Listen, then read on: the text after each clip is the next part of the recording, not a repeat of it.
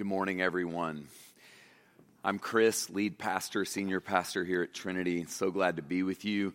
I did wake up and check my phone this morning on the 1 day or 2 days of the year where I'm meant to wear a t-shirt to church to promote Alpha. It's the coldest day of the year, so there you go.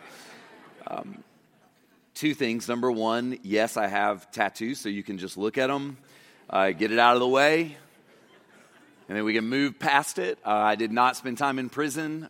These did not happen. I have a testimony, but it is not because I lived some sort of sketchy past. I just love tattoos. And if you want tattoos, I can hook you up with a friend who could do a good job. So holler at me. He actually goes to this church. He's an awesome man. So God bless you. Let's move right on past the tattoo curiosity if we can. Secondly, tomorrow is MLK Day. And I hope that you will stop and you will think about who I think is the most important man to ever live in this city. And I get emotional when I think about Dr. King because so much of what he came to do still needs to be done. And I hope that tomorrow you will stop and think not just about Dr. King, but I hope you will think about people who live on the margins. I hope you will think about the poor. I hope you will think about race. I hope you will think about how those things interplay into your own story and your own life. And at the risk of being overly bold, which I am known to be sometimes, I would encourage you, if you have the margins, to pick up Brian Stevenson's book, Just Mercy. And if you are not a reader, I would encourage you to go see the film, Just Mercy. I was blessed to go and see this movie as a kind of sneak preview about a week ago. And while I don't believe movies should ever absolve you of responsibility to read a book, both are so good. And in my view, Stevenson is carrying on the spirit of Dr. King's work through legal advocacy for death row inmates and has been doing this work for over 30 years. And I know in my own life, the needle doesn't move on social issues for me until my heart moves. And if you find that for you, issues of justice and issues of race have become for you primarily political issues, I just want to say to you, these issues are not political issues in the sense that they solely belong to that arena. Justice is at the very heart of God. And if we can transcend our politics and think about justice as a kingdom thing, that when God's word spreads to the ends of the world, part of what that means is that then we begin to be the kinds of people who care about the things God cares about. So please don't allow these issues to become for you political issues. Allow these issues to become kingdom issues. And in my view, Stevenson does as good a job as any living person that I'm aware of in reframing these issues in a way that will capture your heart and your imagination and actually make you start praying. So let's celebrate Dr. King tomorrow. But let's celebrate Dr. King by actually doing some digging, some research. I'm going to be taking my family to see Just Mercy, the whole crew tomorrow. And I hope that you will look for opportunities to actually have these conversations in your own hearts with your friends and with your family members because y'all is so, so important. Dr. King said, true peace is not the absence of tension. It is the presence of justice. You just think about that for a minute. If you have your Bibles, turn to John 1. It's never a good sign when I start crying before I even open the Bible. Or maybe it is a good sign. We're going to read verses 35 to 42, and then we're going to look at Jesus and look at people who are curious about Jesus. The next day, John again was standing with two of his disciples, and as he watched Jesus walk by, he exclaimed, "Look, here is the Lamb of God." The two disciples heard him say this, and they followed Jesus. And when Jesus turned and saw them following, he said to them, "What are you looking for?" And they said, "Rabbi," which translated means teacher, "where are you staying?" And he said to them, "Come and see." And they came and saw where he was staying, and they remained with him that day. It was about 4:00 in the afternoon. And one of the two who heard John speak and followed him was Andrew, Simon Peter's brother. And he first found his brother Simon and said to him, "We have found the Messiah," which is translated anointed. And he brought Simon to Jesus, who looked at him and said, "You are Simon, son of John. You are to be called Cephas," which is translated Peter. This is the word of the Lord. Amen. God, we ask you today to give us courage to look at the Bible with fresh eyes. Holy Spirit, we need your help to do that, God, because many of us, we've heard these stories, we've thought about these stories, and frankly, for many of us, if we're reading John 1, this is the one part of that chapter that we don't find very interesting. The bits before it are much more exciting. Behold, the Lamb of God, John, you saw Jesus, and yet now we see this more obscure story about two people. I pray that you would help us to see these words and to think about our own lives and to think about our own responsibility toward you and toward other people in Jesus' name. Amen. Amen. So we're going to walk right through this passage with an eye toward really trying to hear. If I were naming this sermon, which I don't, I've never been permitted to name anything, not my children, not our dogs, nothing.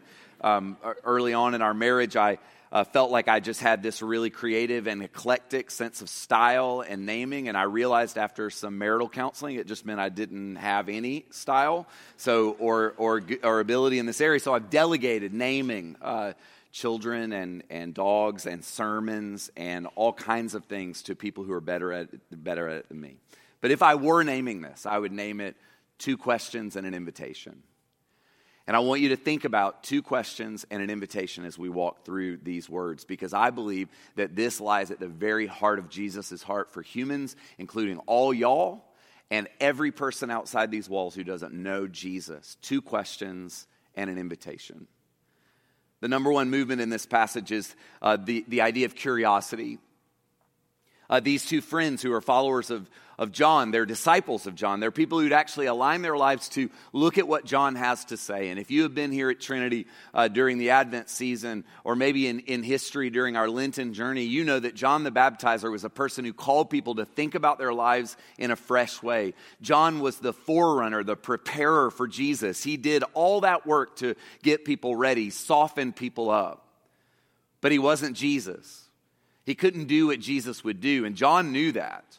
Well, all these people start following John. They start thinking about their lives. They start asking real questions about purpose and priority and where they're headed. And they're really into John, and for really good reason. John is essentially the last of the Old Testament prophets. He's this last clear voice that is more like Elijah, frankly, than Jesus. He's an Old Testament guy, but he's the very last one before Jesus comes. And what we see in this story is that curiosity prompts two men, two people, one of whom would become a key disciple of Jesus at the very least, to leave John and start following Jesus. And I just want to say this about curiosity.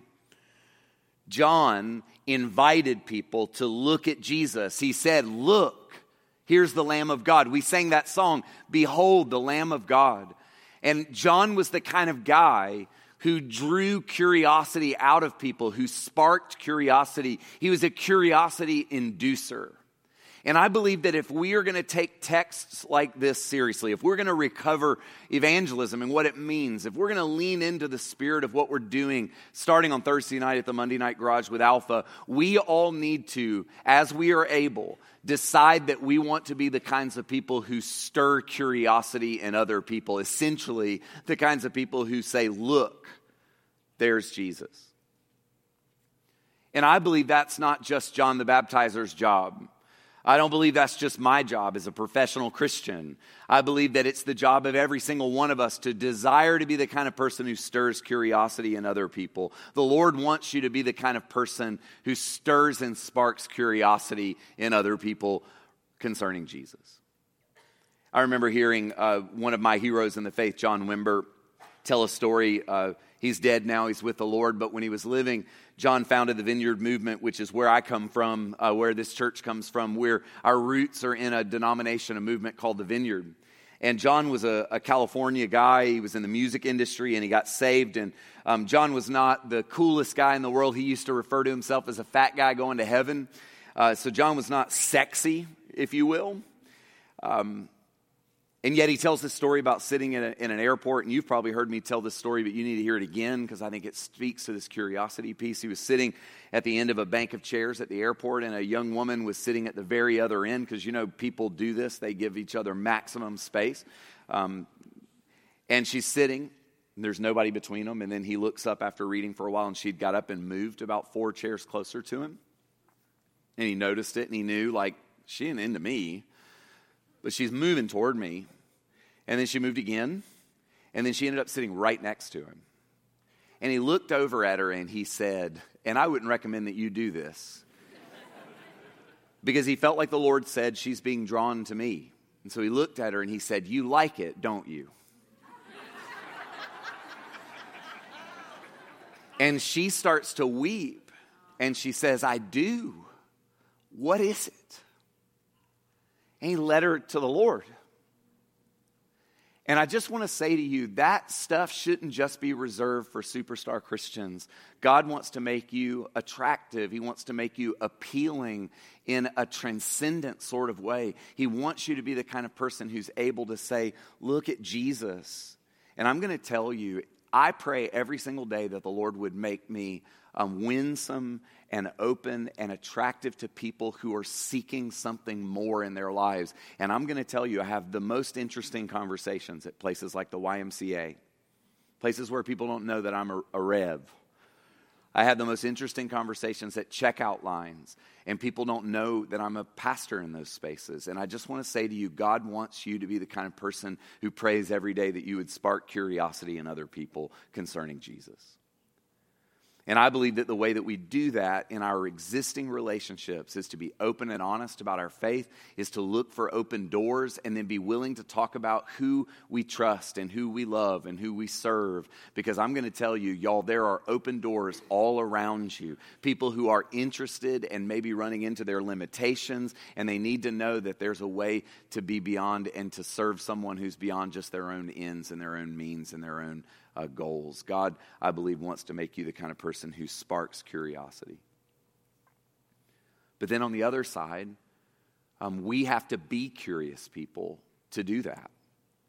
And when I think about this story and these two people who were willing to follow Jesus, these people were alert, they were awake, they were curious. And I just want to ask you the question, as you step into a new year, are you alert? Are you awake? Are you even curious? Because you'll never spark it in other people if it's not true in you. And I believe the Lord wants us to be the kinds of people who are aware of the numbing factors that come into play in our life. Y'all, disappointment, sadness, and anger, these are numbing forces in our lives.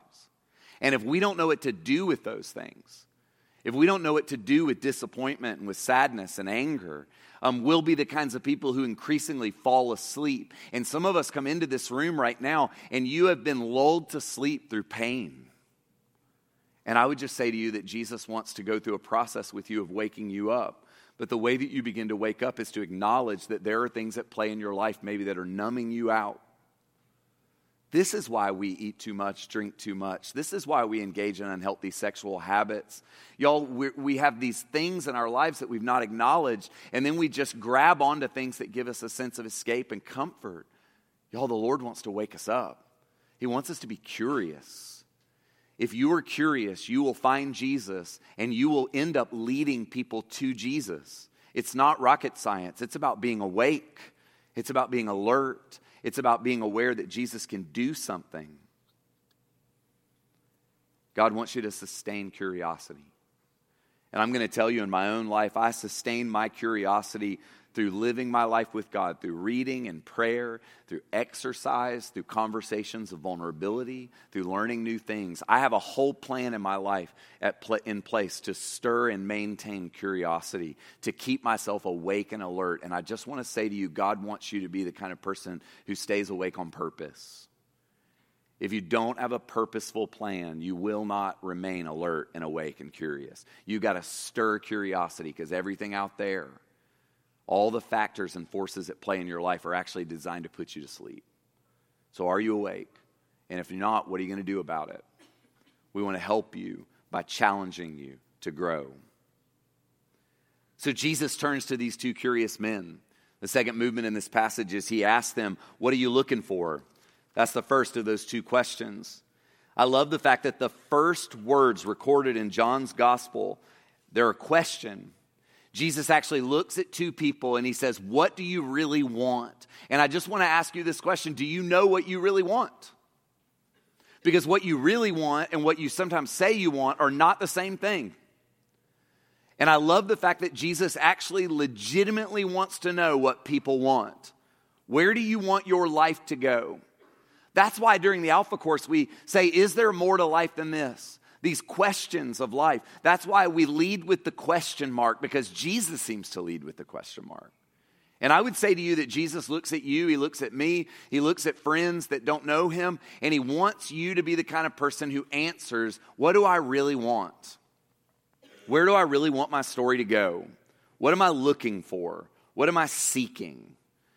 I want to read you a quote from Leslie Newbegin. He was a bishop, a pastor in God's church, and he says this. Do we have that quote? Yep. He says, we are questioned, challenged, called upon to take responsibility for the direction of our seeking. In all the accounts of Jesus' teaching and practice, this element of probing and questioning is prominent. What do you think? What do you want me to do for you? And so here at the very beginning of the first recorded saying of Jesus is such a question, what are you looking for? It is a question put to everyone, and at some point, one has to answer it. I believe that we would all do well to ponder Jesus' question to these first friends of his. What are we seeking? What are you really after?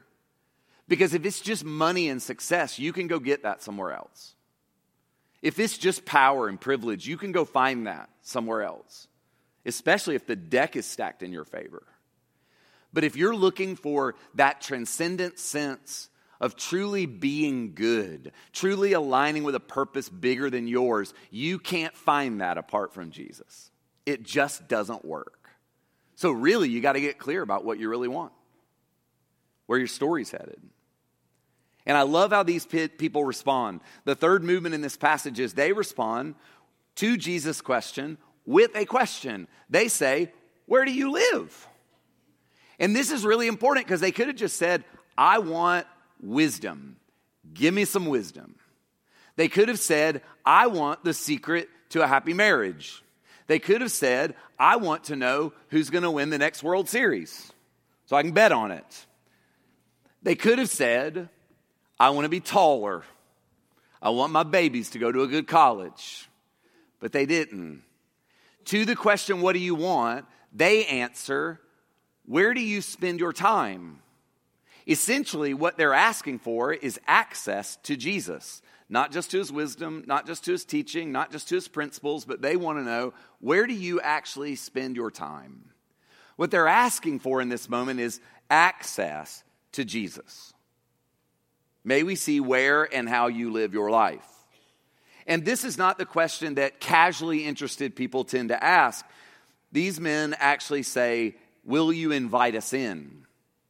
Which leads us to the next movement, the response. Jesus could have said, listen to my sermons. See you at the meet and greet on Sunday afternoon, the potluck. But he says, come and see. So what do you want? Where do you live? Come and see. Two questions and a response, which is an invitation. Jesus gives them an invitation to come close to him. We can come close to God and know him. We can have our lives changed. But we have to be curious and we have to respond. We have to get clear about where our story is going. And I just love the fact that Jesus in this moment says to them, I want you to come and spend time with me. And we're not told what happens. We're told that it happened at 4 o'clock in the afternoon and that they spent the day with him.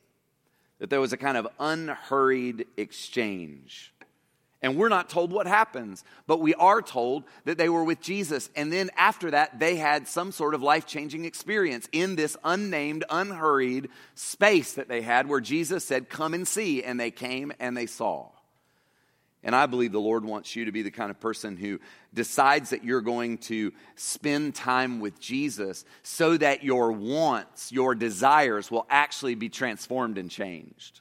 Over time, as I've learned to spend time with God, a kind of consistent, unhurried time with God through reading and through prayer, through walking my dog, being outside, through trusted and vulnerable conversations with people, through learning about God and learning about the world, through the pursuit of knowledge and learning and growing. These things have actually transformed my desires and my wants, and I'm not the same kind of person that I was when I was a bit lazy in my walk with God or a bit inconsistent in my pursuit of God. I believe the Lord wants us to be the kinds of people who believe that if we move toward God, He will actually move toward us and He will do something. That phrase, come and see, is a famous phrase for John. He says it over and over again. Come and see. That word of Jesus is this unreserved invitation to move toward Him, to enter in, to come close, to find out for yourself. And I believe that the Lord looks at you and He looks at me and He says, if you want, you can come and see. And y'all, the way that we do this, Christians have been doing this for a really long time. We've been cultivating through spiritual practices a way to come and see what God is like, to experience His life and His joy and His heart. And I just want to say to you, unreservedly, that is available to you. It's available to all of us. That's not reserved just for super Christians. It's for every person who would ask. I actually have a friend right now who's not a believer. And you know what he's doing? He's reading the Bible. And he's sitting in silence because he wants to come and see whether this is all real or not. I told him, I was like, read the Bible one chapter at a time. He wrote me back a few days later and said, I'm afraid I'm ahead of schedule. Are you moving ahead of schedule? Are you curious enough to actually do something about this? Or is this just your parents' religion? And when you get into your 40s, it can't be your parents' religion anymore. It's got to be yours. Jesus wants us to come and see. He wants us to spend time. And I find myself asking this question, what does it look like for me to continually come and see? And I want to ask you the question, what does it look like for you to continually come and see? We want to help you.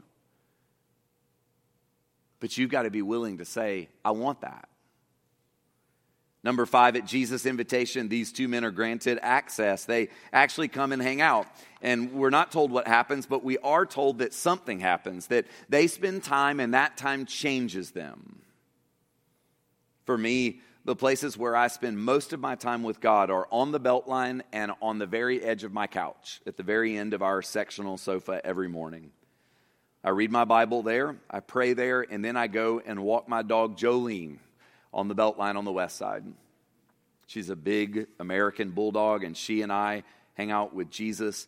We talk because I'm out there. Nobody's on the west side Beltline, unfortunately. But for me, maybe it's okay because I don't feel like such a fool when I'm out there talking to Jesus and walking with Jolene. But I got spaces where I spend that unhurried time, and I just want to ask you to think about whether or not you are willing to put some intentionality around whether you'll spend time with God. Do you need something from the Lord? If you do, I believe God wants to do something for you. And here's where we'll end it. Ultimately, names are changed. And I don't think there's any coincidence that Peter gets a new name at the end of this kind of exchange. God wants to actually change us. He doesn't want to leave you and me just like we are. He wants to actually shift things around inside of us. He wants us to cultivate a new and emerging identity, something that moves us from being one kind of person to a new kind of person. That's Jesus' desire for every one of you, is that you would change. We all need to. The question is, are we open to it? Here's what I want to say to you before we come to communion. I wish we could see all 6 of these, but I gave 6, and normally it's like, 4 or something. They fit better. Let's go back to the first 2. And then I'm going to trust you to remember these things. So curiosity, what are you looking for? Go ahead, put them all up. Where are you staying? Come and see.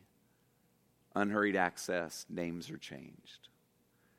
As I challenge you to think about what it looks like for you to be a person who is like Jesus, I believe that for every one of us, we need to be on the lookout for curious people. We need to be the kinds of people who ask questions of those people, like, where do you want to go? What are you looking for? And then I would encourage us to be the kinds of people who move toward people who want access to us, who are able to give people access. I would encourage us to be the kinds of people who spend time with other people in social spaces who don't yet know God, so that life change would happen. This is not just a template for Jesus. I believe that this is a template for you, and it's not rocket science. Y'all, we have a growing list of people who are coming to Alpha who have admitted in a form that they're not Christians. And I just want you to think about that. We ask people, are you a growing Christian? Are you a Christian, that would say, I am Christian, but I'm not necessarily growing? Or are you not a Christian?